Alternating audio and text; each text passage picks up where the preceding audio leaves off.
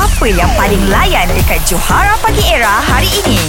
Ini dia Alfie. Hai. Awak kena lawan dengan Ray lah. Soal menyoal. Memandangkan kau jarang main game ni, kau bertahan 10 soalan je lawan dengan Ray ni, kau dah menang dah. Dan dia punya situasi adalah merancang untuk mengembara naik motor kapcai. Oi, merancang lagi lah Merancang.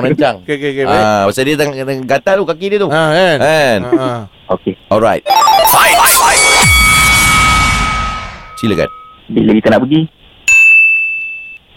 First destination kita ke mana? Plan ni bila tu? Kau planning apa ni?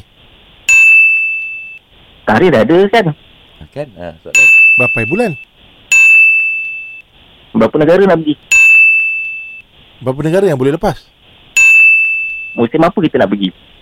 Musim saji boleh ke? Berapa orang lah kita nak pergi?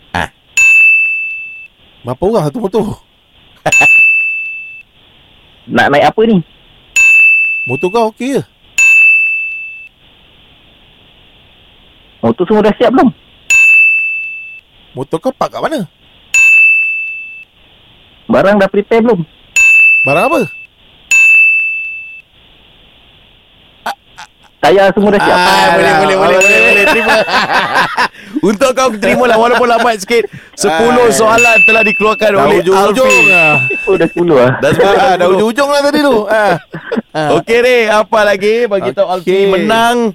Alfie, yo wait. Catch up dengan lawak-lawak on points yang Johara Pagi Era delivery setiap hari Isnin hingga Jumaat. Bermula 6 pagi hingga 10 pagi. Hanya di Era Music Hit Terbaik.